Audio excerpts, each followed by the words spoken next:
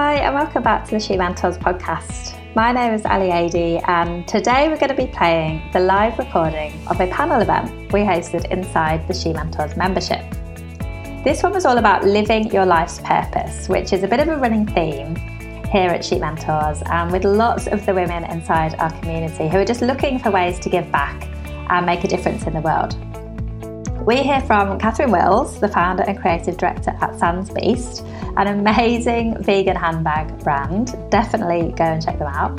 And Stephanie Lamb, who is the social impact lead at Work 180, a jobs platform for women. They're both really candid about their career journeys and the struggles they've had. And they both talk about burnout and pushing yourself too hard. All of those things that we're guilty of, particularly during COVID and when we've got 100 things that we're juggling. So there are lots of really important messages that come through in this panel discussion, and I'm really, really excited to share it with you today. All right, let's dive straight in. So Catherine Wills is the founder of mission-led vegan handbag label Sans Beast and the former creative and managing director of Australian accessories brand Mimco. She's been working in the Australian fashion business for nearly 30 years. Has anyone here heard of Sans Beast, the brand? Do you want to drop a little comment? Yes, if you have.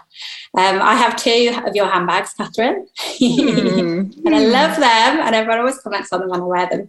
And a little bit of backstory, so we've got lots of yeses coming through in the comments. Soraya, who's in the membership, who I hope is here today. I think she is. When she's, yeah, you hear Soraya? When she messaged me and said, hey, I've got this amazing new job with this brand called Sans Beast, I was like, oh, I love that brand. I've got like two of their bags. Like, I think they're amazing. And yeah, so then she was like, oh, I can intro you to Catherine if you want. And obviously I was like, yes, please intro me to Catherine. So here you are, Catherine. And Molly's just dropped your LinkedIn handle, Catherine, and also your Instagram and LinkedIn. So go and follow Sans Beast, go and connect with Catherine. Thank you so much for joining us, Catherine. It's lovely to have you here. Yeah. So do you want to give us a little bit of an overview of perhaps your career journey in the early days and kind of how it's evolved to today? Sure. I'll try and keep that quite succinct because we are on a lunch hour. Yes, I've been working in fashion retail, broadly speaking, for sort of 30 or so years. As most people start out, you start out in sort of junior roles. So I worked in fabrics. I worked in retail. My most pivotal roles over the chapter have been with Palmer Corporation, which is Jag, Adele Palmer, and that was back in the early 90s. And then Country Road was another big chapter in the knitwear design area, so travelling to Pitti Filati and working with Italian yarns, Italian spinners, and working across men's and women's knitwear with Country Road. And then this is a really abridged version, by the way. There's lots of ups and downs along the way.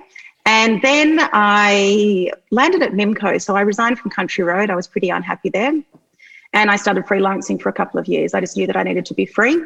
And I got a call from Amanda Briskin, who at the time has always been the founder of Mimco.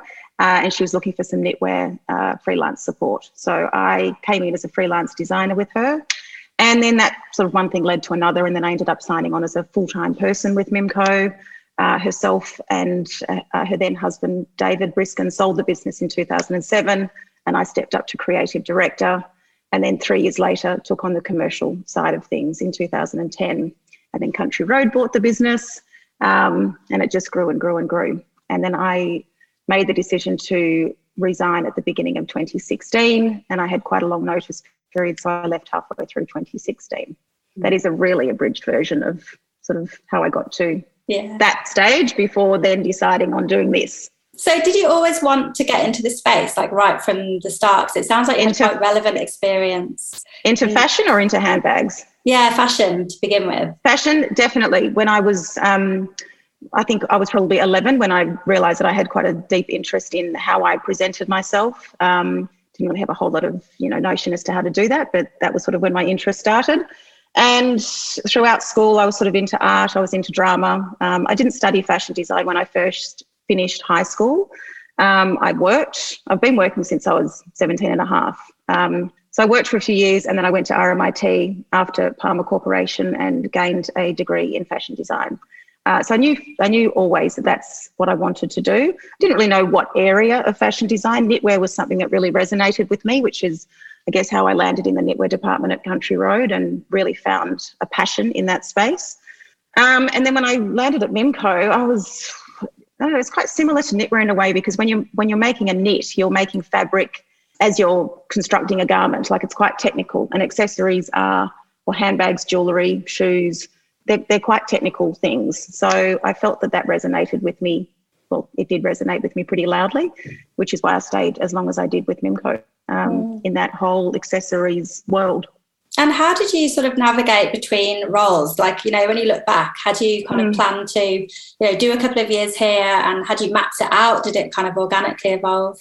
Totally organically. I mean, I don't know how you map out a career. I've never had a view of, I want to be doing this by the time I'm 25, by 30, I want to be this, by 40, I want to be this. I've always worked very hard. I've always had an affinity or an empathy for the manager or the boss that I'm reporting to, and wanting to take things off their plate and wanting to perform and wanting to impress them.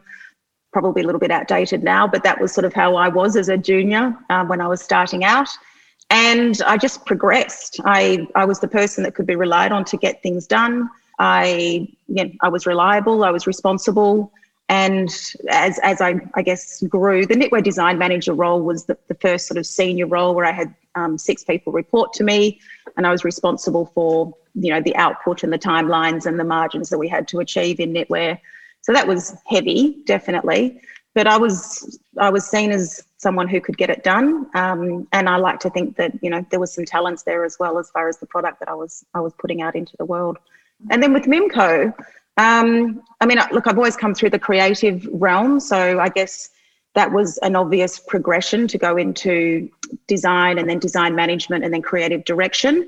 The commercial side was a part of my brain that's always been very active. I've always been mindful of margins and on-time delivery and doing things on time. Like, I'm quite a critical path, pain in the neck, although I often, you know, miss deadlines. I'll always get it done though. The commercial thing was always there, and I suppose when there was a gap in the business, the general manager had resigned and the CEO sort of said, I was like, you know, how are you going with recruiting? And he said, well, what about you? And I'm like, I've already got a job. I'm the creative director. And I just felt like he believes in me. He thinks that I can do this. I will just stretch myself to be able to learn everything I have to learn. And that was leasing and wages and P&Ls and just all of that world, as well as the creative directorship. I mean, I did nearly fall over. Like, I did nearly have a little bit of a breakdown at that time. I'm grateful for all the learning, but it wasn't what you'd call a gentle sort of walking the path of professional development. It was brutal, and it was many, many, many hours, and often alone doing it. And it was forged in the fire, so to speak.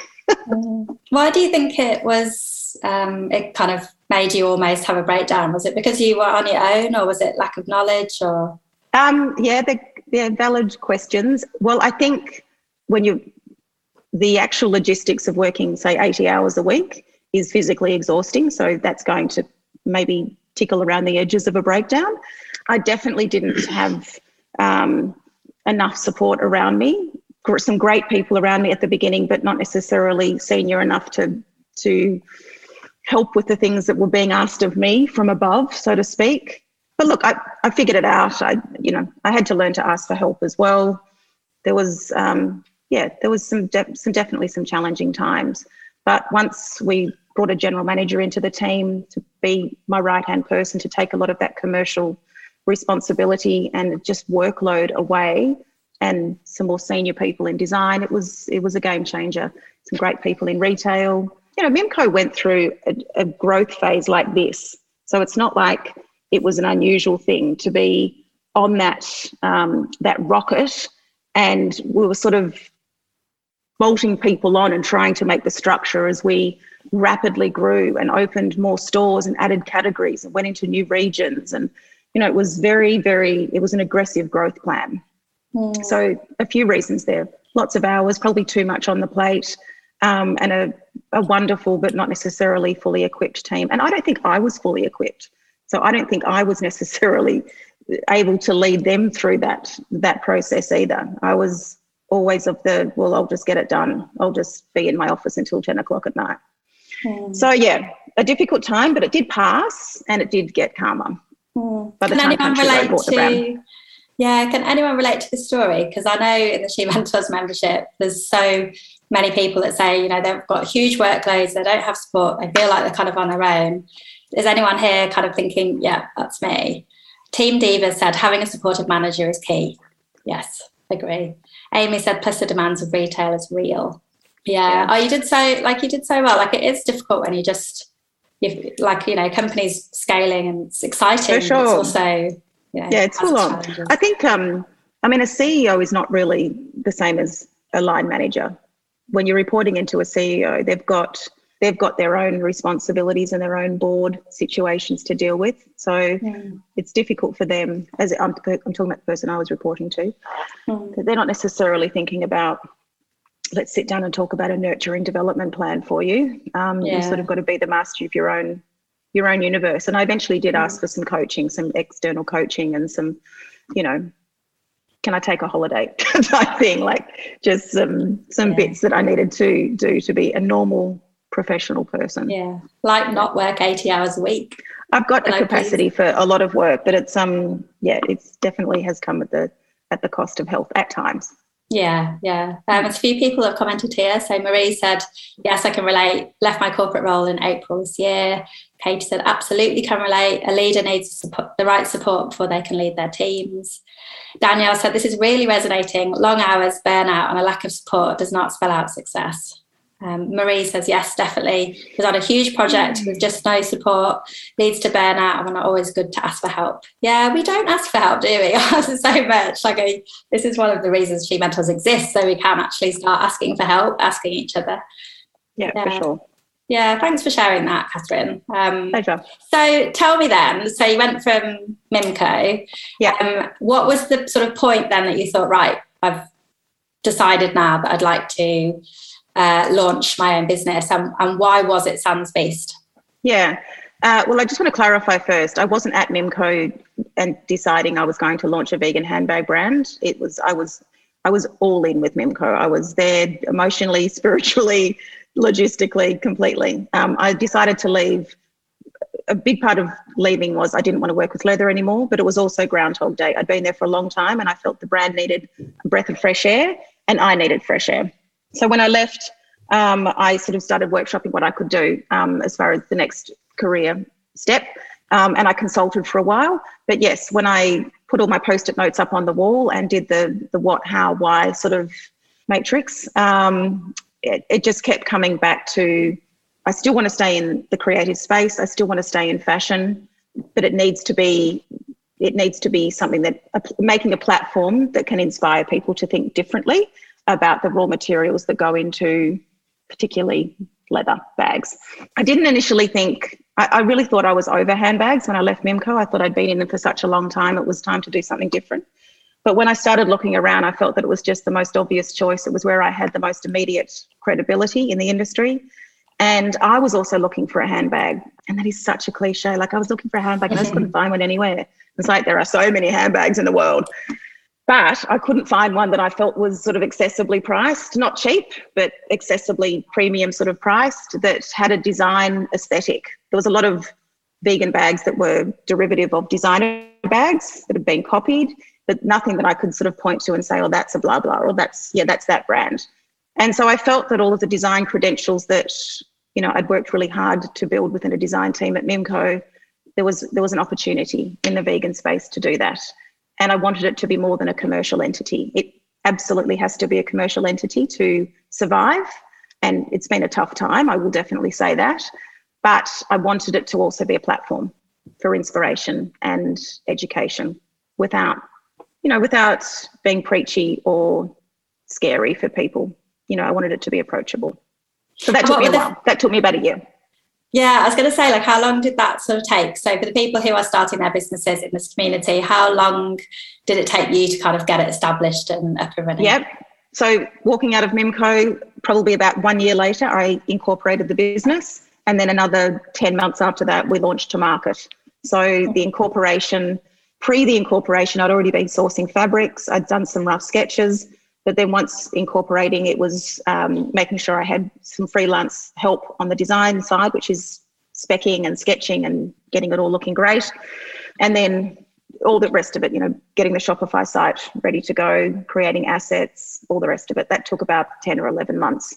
So March 2018, we turned the on button, launched our first EDM, and it was like, this is live.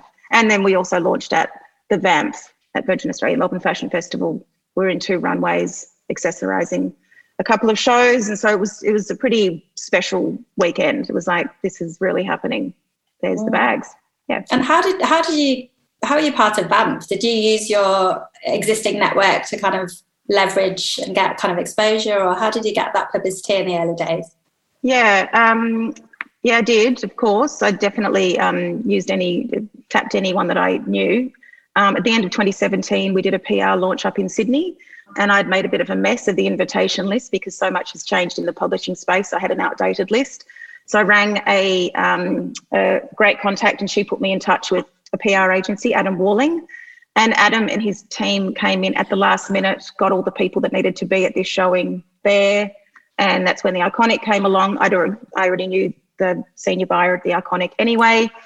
So, yeah, I sort of pulled in whoever I knew to get there. And then the rest really was up to the product. I mean, knowing people is really important, and that's key. But then the brand, how it looks, the actual branding, the logo, the product, that all has to stand on its own. Otherwise, it's nice try, Kath, but sorry. And that's not what it was. It was all, this is great, we're going to buy it, we're into it. We've got it, we can gift this person, this person, this person. So that's what happened for VAMF. We had a lot of people walking around the shows wearing our bags, and then actually in the shows there was a couple of stylists that used the product to accessorize the shows. So it was a pretty amazing launch. We came out pretty strong as an opening brand, I have to say.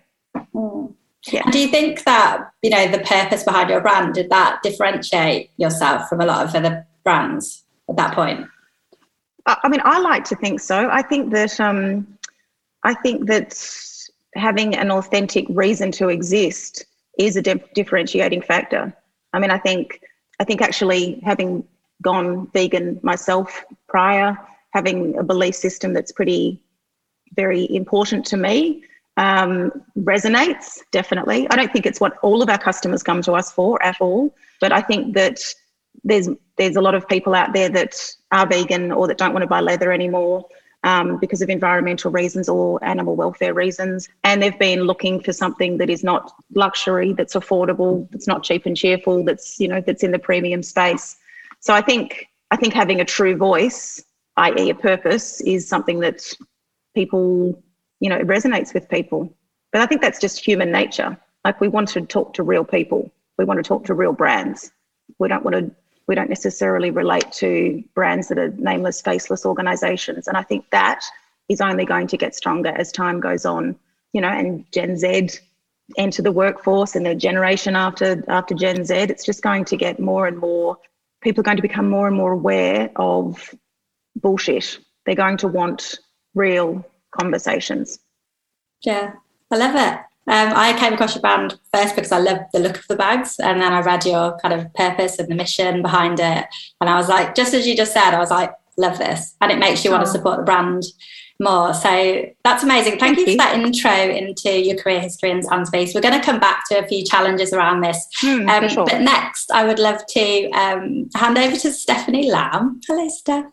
I'll just read your little bio and then we can get stuck into your career history as well. So Stephanie is the social impact lead for Work 180. A purpose-driven tech startup on a mission to make workplaces more inclusive.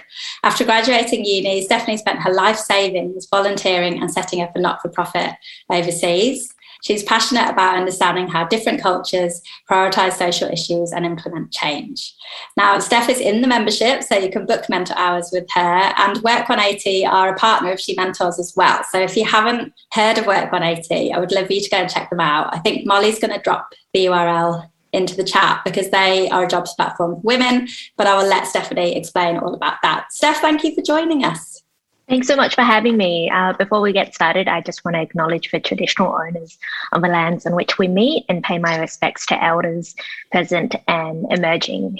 So like Ali mentioned, I'm the social impact lead for Work 180, and my role is all around quantifying and amplifying the social impact of all of our partnerships. And if you haven't heard of Work 180, we're a digital platform that creates a transparent directory of employers that we vetted to make sure that they meet a minimum benchmark to actually prove that they have initiatives in place to be inclusive of women and really championing a diverse workplace. So every employer, if they want to post a job with us, if they want to share their stories with us, they have to have proven by making initial investments in women's careers, have basic things like flexibility and really be honest about it, have the parental support. We've got a list of over 20 different policies that are transparent on our platform. So you are informed yourself as to which employer you want to choose to work for. And the way I like to think of the business is really, when I go shopping outside in the grocery stores, I like to look for labels that say either vegan or plastic free, etc. Those really clear badges that I trust. Work 180 is that badge for employers that have made investments in women's careers and are trying to be more balanced. So that's how I see Work 180. Some of the things that I do there, I would say it's let's think you've got a company that's been endorsed on our platform now. It doesn't end there. We really focus on continuously improving, and because my role is all about how can we grow that social impact, it's highlighting which issues really, really matter. An example we have from one of our other partners, the Stillbirth Foundation, was around about 2018. We noticed that a lot of our employers, they had parental leave, but they didn't extend it to stillbirth, which meant that you could have a stillborn and then be expected to go back to work the next day. And one of our community members messaged our CEO and said, this is going on. It's unfair, and I don't want this to happen to any other people. So we partnered with the Stillbirth Foundation. We started championing this policy, making sure that we implement it so that it's to all parents. And since then, so many organizations have signed up and extended their policy that 1 million employees now have access to parental leave when they experience stillbirth. And that's the type of things that we're continuously trying to champion. And if there's over 20 different benefits that we're trying to focus on and policies we're trying to focus on, you can just imagine that accumulative impact. And how I see it is when you're choosing your careers, if you're asking employers about this and you have that information, you're also keeping them accountable to step up and make sure that they're implementing these things. So it really empowers women with that transparency and allows you to drive change by choosing employers aligned to your values. Love it, Steph. Love it, love it, love it. Fiona said, what a wonderful outcome. That's the kind of impact that you're having with Work 180. I know a member of ours recently shared in a group event that she'd had to resign from her role because she'd had a couple of miscarriages and wasn't allowed time off to recover. And in the end had to resign, and everyone on the call was devastated for her because you shouldn't have to go through that and not feel supported by your employers. So the brands you work with on Work 180 are, like you said, vetted so that you kind of have this tick box of these are great brands to work for. Yeah, so I think you do some amazing work. So tell me then, how did you come to Work 180? Like, if you take us back right to the beginning, what was your career journey like? Right. If I really take it right to the beginning, the first job was like sewing clothes with my mum in the house because as migrants, Vietnamese migrants, one of the most common jobs was sewing clothes. So from 3 years old, we're in the back, we have 3 sewing machines. I'm sewing the labels. If you've ever worn a shirt from Review and you see those nice labels, I probably did that when I was 5. So that's one of the things that that's where I started working. But I would say right after uni, what I'd done was, let's take it back even further. Before uni, coming from a migrant family, what looked like a great career and what looked like a great life plan was to buy a house, work in a corporate job, be stable, be married by 28. That seemed like amazing. And especially because my families were refugees. We spent 2 years on a refugee camp. There's a meme that's going around that says, my parents are migrants, I have to be a rich capitalist. That was very much my mindset growing up, but I had to have that purpose, that really well-paying career. So I worked 3-4 jobs throughout high school, and I had scholarships to pay for as much as I could. And by 19, I had savings for the deposit for a house, my first investment house. And around about that same time as I started university, I started seeing that now that I've got this education, now that I've got all of these opportunities, maybe a successful life can look like more than just finishing this degree, because I kind of know what the outcome's going to be if I keep working along the same path, but I don't know what's going to happen if I invest myself elsewhere. So I joined a not-for-profit that's a global not-for-profit that's focused on youth development and really building cross-cultural awareness. And instead of investing in a house, I said, if I invest in myself and my learning and my cultural awareness, I will eventually be a valuable enough human being that I can probably get a job to buy a house in the future. I have until I'm 100 years old to buy a house. So that's what I said to myself. And I took all of those life savings and I went to Colombia, I went to Bangladesh, I went around the world to places where the culture was completely different from everything I knew, so that I could learn, okay, what do they consider success in their society? How do they gain that success? How do people navigate challenges? Like, for example, when I was in Bangladesh, there's so much growth opportunity. And in Dhaka, the city I was in, it's the most densely populated city in the world. So simply getting to work would take an hour's trip. But still, people were able to do that, show up to the office, still be very vibrant and make a huge impact. And everything was paper-based. So learning how resourceful people were in Dhaka really helped me when I came back to Australia, and I had this nice MacBook and I have an iPad, and everything can be done in 5 minutes that would usually take me an hour over there. So that's where my career led me to, that not-for-profit, investing in myself. Came back to Australia with a view that, we've got it so easy in Australia. I've done all of this where everything was paper-based. I'm going to be able to really excel. And for companies in Australia as well, there's so much money that can be put into these really purposeful actions.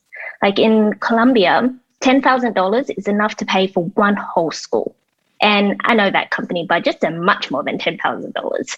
So if there's a way to tap in these big corporations and then tap into these purposeful projects, then we can solve so many wealth issues. And that's where I started looking at, okay, which company is working with these big brands, but is also very mission driven. And I was quite shameless. I went on LinkedIn and I added everybody that would listen to me, that would say, I just want to hear about the work you're doing. And if they were willing to meet me for a coffee, and I would just learn about what people are doing. And I learned about diversity and inclusion, and I learned about Work 180. So that's how I landed at Work 180 after multiple of these conversations and doing the work that I do now. I think that's really good that you were shameless and just reaching out to people, because that's often what holds us back, is we're like, I don't want to do that because it feels pushy and it feels too, but you obviously had huge success with that. Yeah, I think some people probably have blocked me because they think, who's this random person trying to add me? But that's okay. Like, there's plenty of other nice people. Yeah. And what did you think when you arrived at Work 180 and you could apply all this knowledge that you got from your amazing career around, Mexico and Colombia and Bangladesh? Like, how have you sort of applied that learning to the work you're doing? I think it's really the soft skills as opposed to the solid knowledge, because the cultural context in these different countries is so different. What works there is so different to Australia, but it was the adaptability and the hunger to learn and desire to listen that was built in me, that when I came to Work 180 and then what's really important is I had great leaders that kind of just said, do everything that you think is worth doing. Make the most of your time. The social impact role, I did that in my spare time, and they said, let's make it as part of your official role. So those soft skills helped me come to Work 180, where the leaders were open for me to follow and solve problems that I saw were available, and build my own path. The CEO, Gemma, says it's choose your adventure kind of career with Work 180. Oh, I love that. So you didn't start with Work 180 as a social impact lead. What was the role you started with? Business development manager. Okay. So you were doing the social impact stuff on the side, and then Gemma was like, you're doing an amazing job, and then you sort of were able to carve your own path. Yeah, because beforehand we had all of this social impact, and the team was so busy just constantly trying to find new ways to help employers and help women that they didn't quantify all of this. It's actually how many women are positively impacted by all of this? How many people are we actually reaching when we do this? So I said, I was out of curiosity, I pulled it all together and presented it to the team. And that's where it became an official role. And we realized it's so core to what we do. We have to be able to quantify this. Love that. For those of you who aren't familiar, so Gemma Lloyd, I interviewed on the She Mentors podcast 2 years ago. So go and read it, because it's about the importance of paid parental leave for both men and women. And it was one of our most popular podcast episodes, actually. And we were both pregnant at the time that we recorded that. And she's absolutely lovely. So shout out to Gemma if she's here. Steph, okay, so let's talk about then, to both of you actually, Catherine and Stephanie, let's talk about some challenges you had along the way. Stephanie, if you want to kick off first, what would you say has been the biggest challenge of your career to date? I would say the biggest challenge for my career didn't come from the work, but came from family expectation. Because I come from this migrant background, refugees, we didn't have much money growing up. My family really questioned, we don't even have money. Why are you trying to raise money for other people? So it was really trying to challenge the belief that you have to be extremely wealthy, you have to be a certain background to be able to help other people. So that was the challenge. And my family didn't know when I was leaving for all of those different countries. So I would say very roughly, I'm going for a holiday in Americas. I'll see you in a year's time. And I didn't even tell them when I'll be back, but it was only that was the biggest challenge, having to be very vague about what I was doing to be able to pursue it. And it's only now that it's led me to the career that I'm at that they've said, okay, you did know what you were doing. It's we shouldn't have questioned it as much. So that was my biggest barrier. You did really well to push through that and actually go ahead and do it anyway. It takes a lot of courage to do that. So, yeah, well done. Catherine? Sorry, go on, Steph. I was going to say, family calls it shameless. So I like to celebrate that word, shameless. Yes, love it. We claim it. Yes, Catherine, do you want to share yours? Biggest challenges. Look, I think... I don't think I've necessarily overcome this in life. I have very high expectations of myself.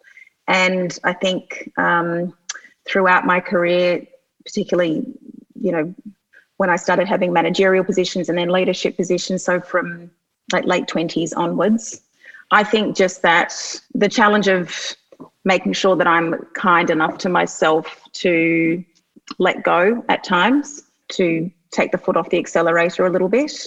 I think when you're constantly, feeling the weight of the business on you, whatever business I've been with, including my own, the challenge can be in, like the CEO that I used to report to at Witchery Group and then at Country Road used to say to me, Kat, just don't sweat the small stuff. And I just used to think everything and he's like, and it's all small stuff. It's like, but it's not, it's all very important. And I think just the challenge has been to just let some things go. And I know that the people that I work with right now are listening to this thinking, yeah, have you learned that yet?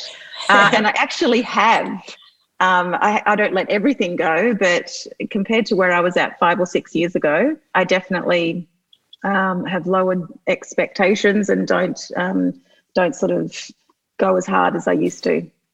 So it's just that, it's the accelerator, I suppose, just taking the foot off the accelerator in order to have a healthier, balanced life. And often when we do have that rest and we take our foot off the accelerator, that's when like the creativity happens and the ideas come. Oh, absolutely. Yeah. 100%. When I used to take holidays, you know, when we, John, my partner and I, like, if we'd go to Bali or wherever, that would often be, you know, where the creativity struck, whether it's creativity in strategy or design, just that. And now, you know, it's not Bali, but it's a walk around the block, or it's which is so exciting compared to Bali. You know, it's taking some time out to relax and not just go. Like, you have to clear the air sometimes. And I'm much better at doing that now. Mm-hmm. I still get to the point of, you know, the edge of the cliff, but I definitely know when to know that I have to then pull back and just do non-work related things to get those creative vibes buzzing again.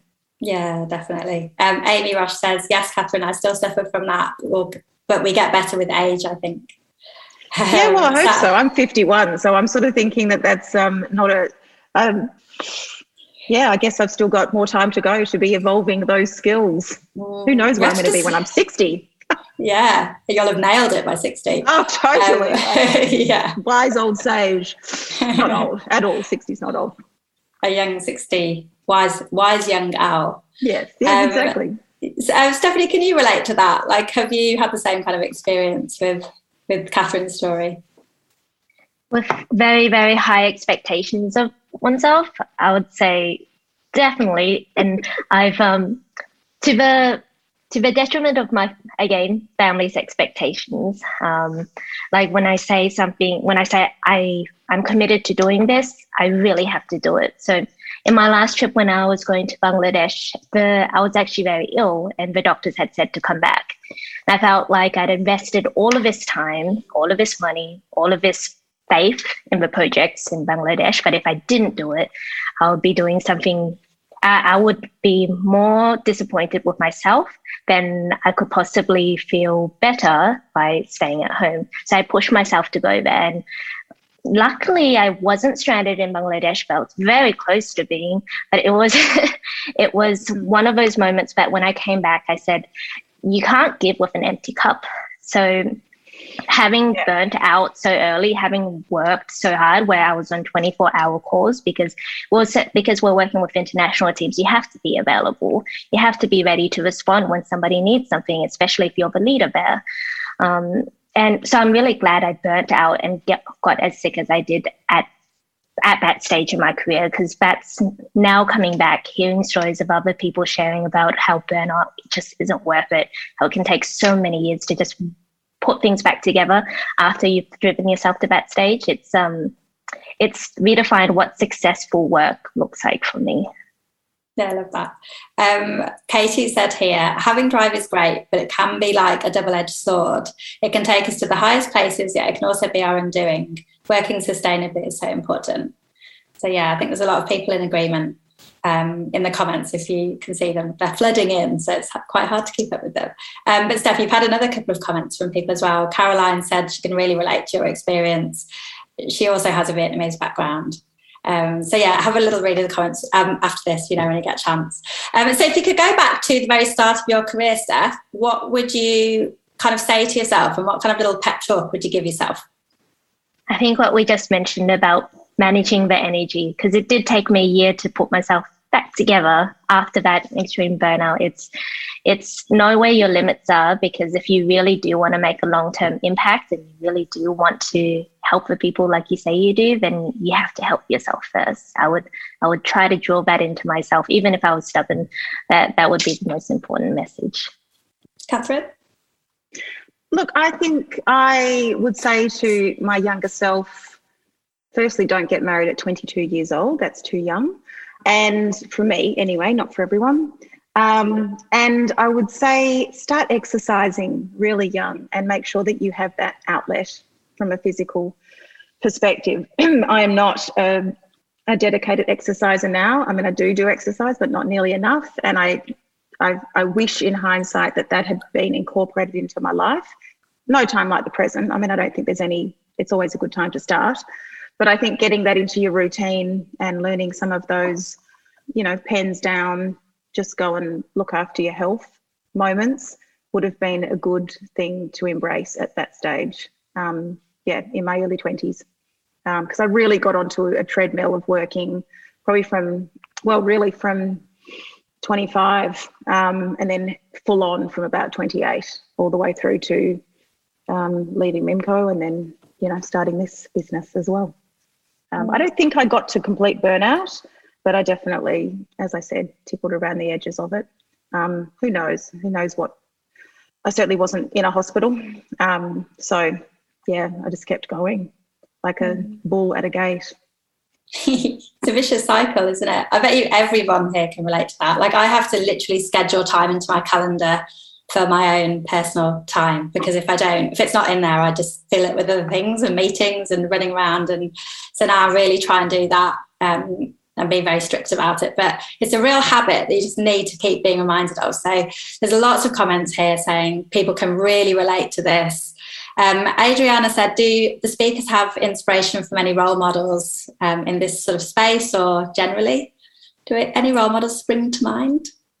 They don't really spring to mind from history, no. I mean, I've taken different things from different people over the years. I mean, certainly what I was presenting before as far as the CEO that I reported to back in the early Mimco days, post Amanda selling the business, he was is a tough guy, but even, don't sweat the small stuff. Like he had a lot on his plate, but he did have little pearls of wisdom that I found. The fact that he could just let things go as easily, I thought that was quite inspiring. I think like now I've been doing the Kaya classes in the morning with Leah Simmons. I look at her and I think that's an inspiring role model because there's breath work, there's movement, there's, energetic sort of flow going on. But in the professional space, I can't think of, there's lots of different people that have come into my life that I'm really grateful for, but I can't actually just name them for you now. That's okay.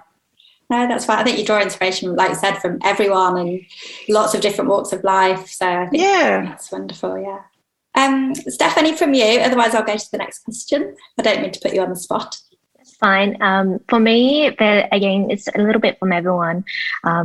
Gemma, our CEO, and Valeria, our two CEOs, they are some of the most inspiring women that I know. They're so genuine, and the fact that they've built this entire platform because out of their own experience and desire to help other women. I've just never met so many leaders in one workplace that really every touch point that you have with them, they're living those values. Like I can almost characterize them because it's consistent. And it feels almost preachy. It's like a fangirl over the leaders that we have in the business. But I think once you get to know them, and if you follow them after some time, you can see why they learn lessons and then they implement it. So they know that things aren't perfect. They don't do things perfectly, and they're so honest and open about that. So it just makes it so real and easy to connect to. I don't know about you, but I don't think any of us are perfect, be it whether we're a CEO or managing director or, any level of an organisation. I think, the danger is putting people on pedestals and thinking that they've got everything worked out. I mean, I think everyone is going through their multiple pillars of their life, and some things are out of sync and some things are cooking with gas, and it sort of just depends where people are at. Yeah. And it's that openness, like when they're so open to say, I'm not perfect and I need time off, it's human, and it's the most admirable thing to be so human, to be so honest about it. For sure. Yeah, I think that's one of the great things about the She Mentors community is that all of us are like, we're not an expert. That's why we're all here. That's why we're all learning from each other. That's why we can be honest in these lovely events about the challenges, because we've all been there. We're all getting through it. So just a few questions around purpose, as this is sort of one of the reasons kind of we're here. Lots of people kind of struggle to identify what their purpose is. What does having a purpose mean to you? Does it need to be this big thing, or can you be sort of making a difference on a day-to-day? Catherine, do you want to go first? I think you can definitely be making a difference on a day-to-day. I mean, I think personally, I think that it's worthwhile to strive to be spending time, if you're working, being paid for work, working on something that resonates with you, working on something where you feel is going to make a difference to the people that you're working with, or to customers, or to, if it's not for profit, to a community, or in our case, we're a for-profit business, but we do raise money for Edgar's mission, and we also donate to various other worthwhile organisations that we believe in. So I think you have to have some sort of connection to what you're doing. I think if you're just clocking on and clocking off, then that is not rewarding. I mean, I don't think everyone has to be striving to be the CEO, but I think it makes for a more purposeful life if you have got some sort of connection to what you're doing, I think. Yeah, I don't think it all has to be in the charity space or in the giving back space, but I think it all has to be, well, it doesn't have to be anything. For me, it's important to ask, who am I serving and how can I serve better? And I think, if you're in the retail space, you are serving a customer. So I think it's always rewarding for me to think of it in that way. And as far as finding what that is in your life, I think you just try out a few things and you just open yourself up for things that resonate. And I think learning to be in touch with your intuition and not ignoring it. And I know that sounds like a cliche, but I remember when I first heard that from these futurists that came to Country Road to do a talk, probably when I was about 25 or so, and they were talking about don't underestimate your intuition. And it just really resonated with me, because I think I had been. And I think, from then on, learning to nurture your intuition and actually get in touch with that gut feeling, the right way or the path will make itself obvious to you, I think. We've got all the answers inside us, I think. Sometimes they're just a bit tricky to, present themselves to us. Steph, what are your thoughts on that? I really like the way that Catherine described having a purposeful career, and it's not necessarily you have to be in the charity space, etc. It's almost redefining how I see it is purpose always gets described like as well. It's a noun. It's something you have. I have purpose. I know what my purpose is. But if we treat it more as a verb, where it's something that you're doing, every action that you're doing can be purposeful. It's how you draw purpose from it. How do you interpret it? Like making a great cup of coffee, that could make somebody's day. Exactly. That's a very purposeful career in itself. It's being able to pull that out. And in terms of actually finding that purpose, I guess it's being able to unpack what are you doing now and why are you doing it? Like a saying that I like to say is the quality of my life will grow in direct proportion to the quality of my questions.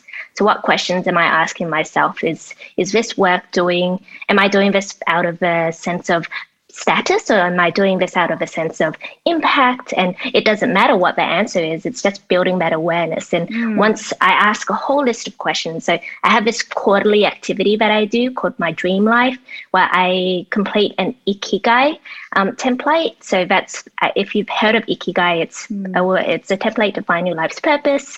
So I complete that every quarter, and I just ask a whole bunch of questions. And then every year I pick out which questions helped me learn the most about myself, and then I reiterate it. And then that's helped me create like a purpose statement.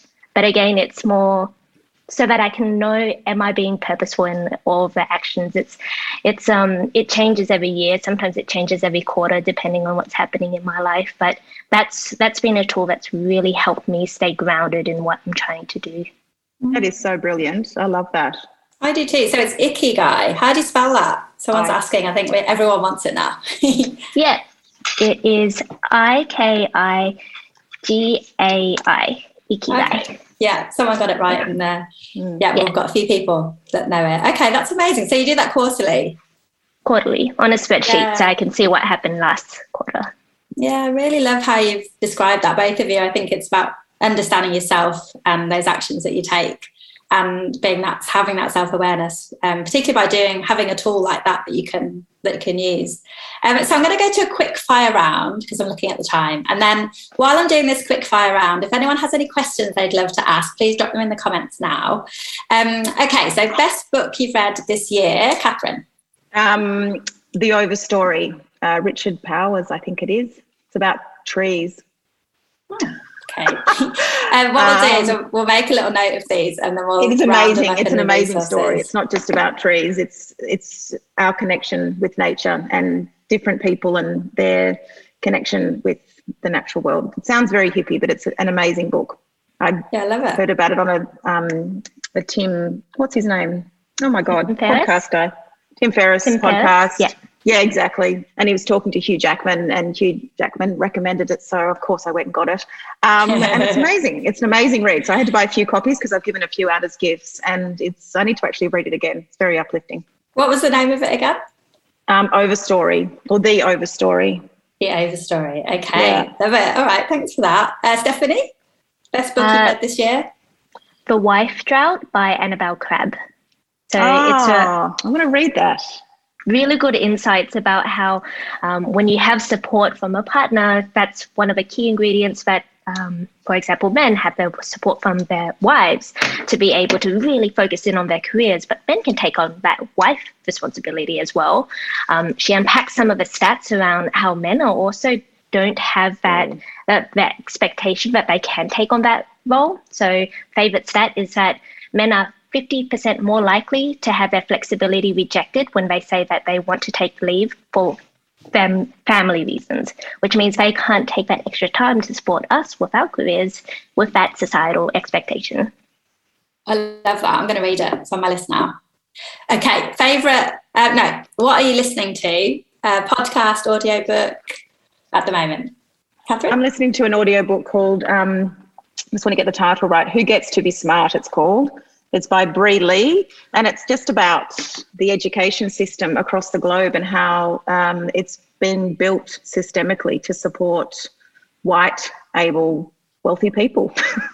Okay. And just how the disenfranchisement has occurred, and we're basically not living in a meritocracy, which I know is not news to most people, myself included. But it's a really good listen so far.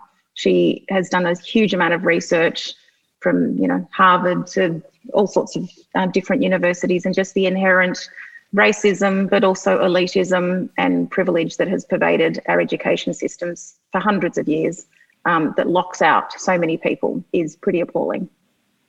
So that's my uplifting listen for lockdown. But it's very educational.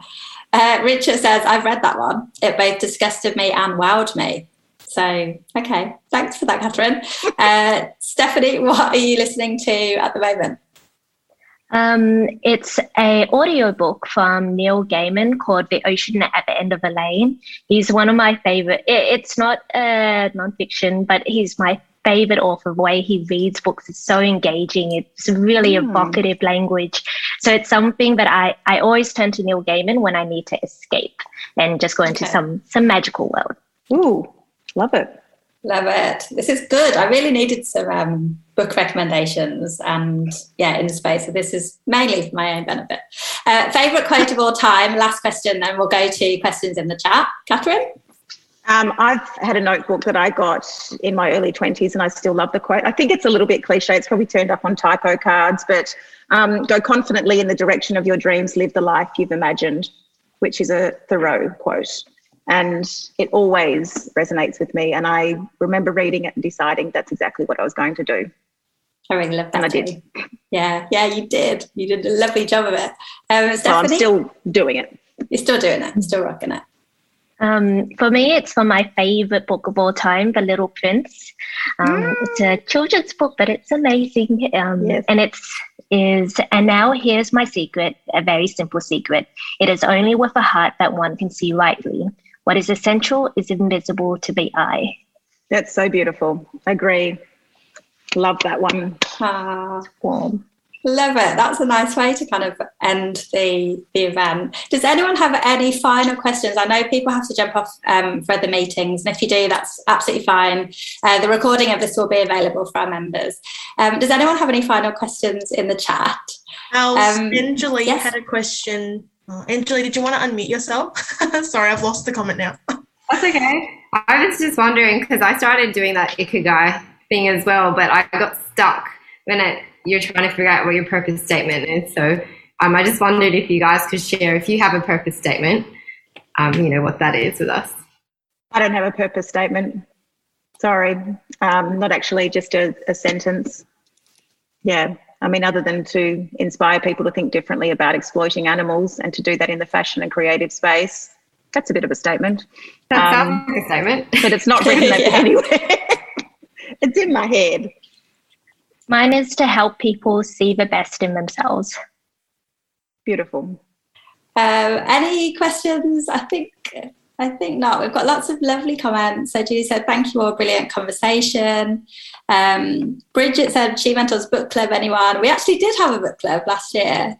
So who knows, we might re-spark that one. What are the comments we got? I think you've just found your purpose statement, Catherine. That's from Katie. Marie said, what a great session. So many insights and new information I wasn't aware of. I wasn't aware of Work 180 and I work at BHP and can see they're a client. Ah, there you go. Lovely. So before we wrap up, I just wanted to say a big thank you to both Catherine and Stephanie for giving up time today and just being so candid and honest about your experiences, because this is what obviously we're all about. So thank you so much. We're going to be sending a little roundup post and we'll be leaving links so that people can go and shop with you, Catherine, and your amazing handbag range. Honestly, I think maybe Chris, one of our members, already commented to say she'd already just bought a handbag from your website. So everyone go over and shop local. Thank you. And Stephanie, with Work 180 being a partner, obviously you're going to hear lots about Work 180 over the course of the next few months. So if you want to connect with Steph, she's available for mentor hours. I don't know if have you got any left this month, Steph? Or yeah, I still have. I'm pretty sure. Yeah. Okay, get ready for bombardment of people trying to book you. Natasha said, thank you so much. This is a great session. Kate said, thank you so much, ladies. Really enjoyed this. Big thank you to our guests, Catherine Wills and Stephanie Lamb. As usual, I've dropped their links in the show notes below, so definitely go and connect with them. Steph is also in our membership, so you can book her for one-on-one mentoring. If you're new to She Mentors and you have no idea what I'm talking about, then jump over to shementors.com.au. It's a really incredible platform for women who want to give and receive mentorship. So it's a way of giving back and helping other women succeed. And we'd absolutely love to invite you to come along and join the community, attend events like these and really get involved in the conversation. Thanks so much for listening and we'll catch you next time.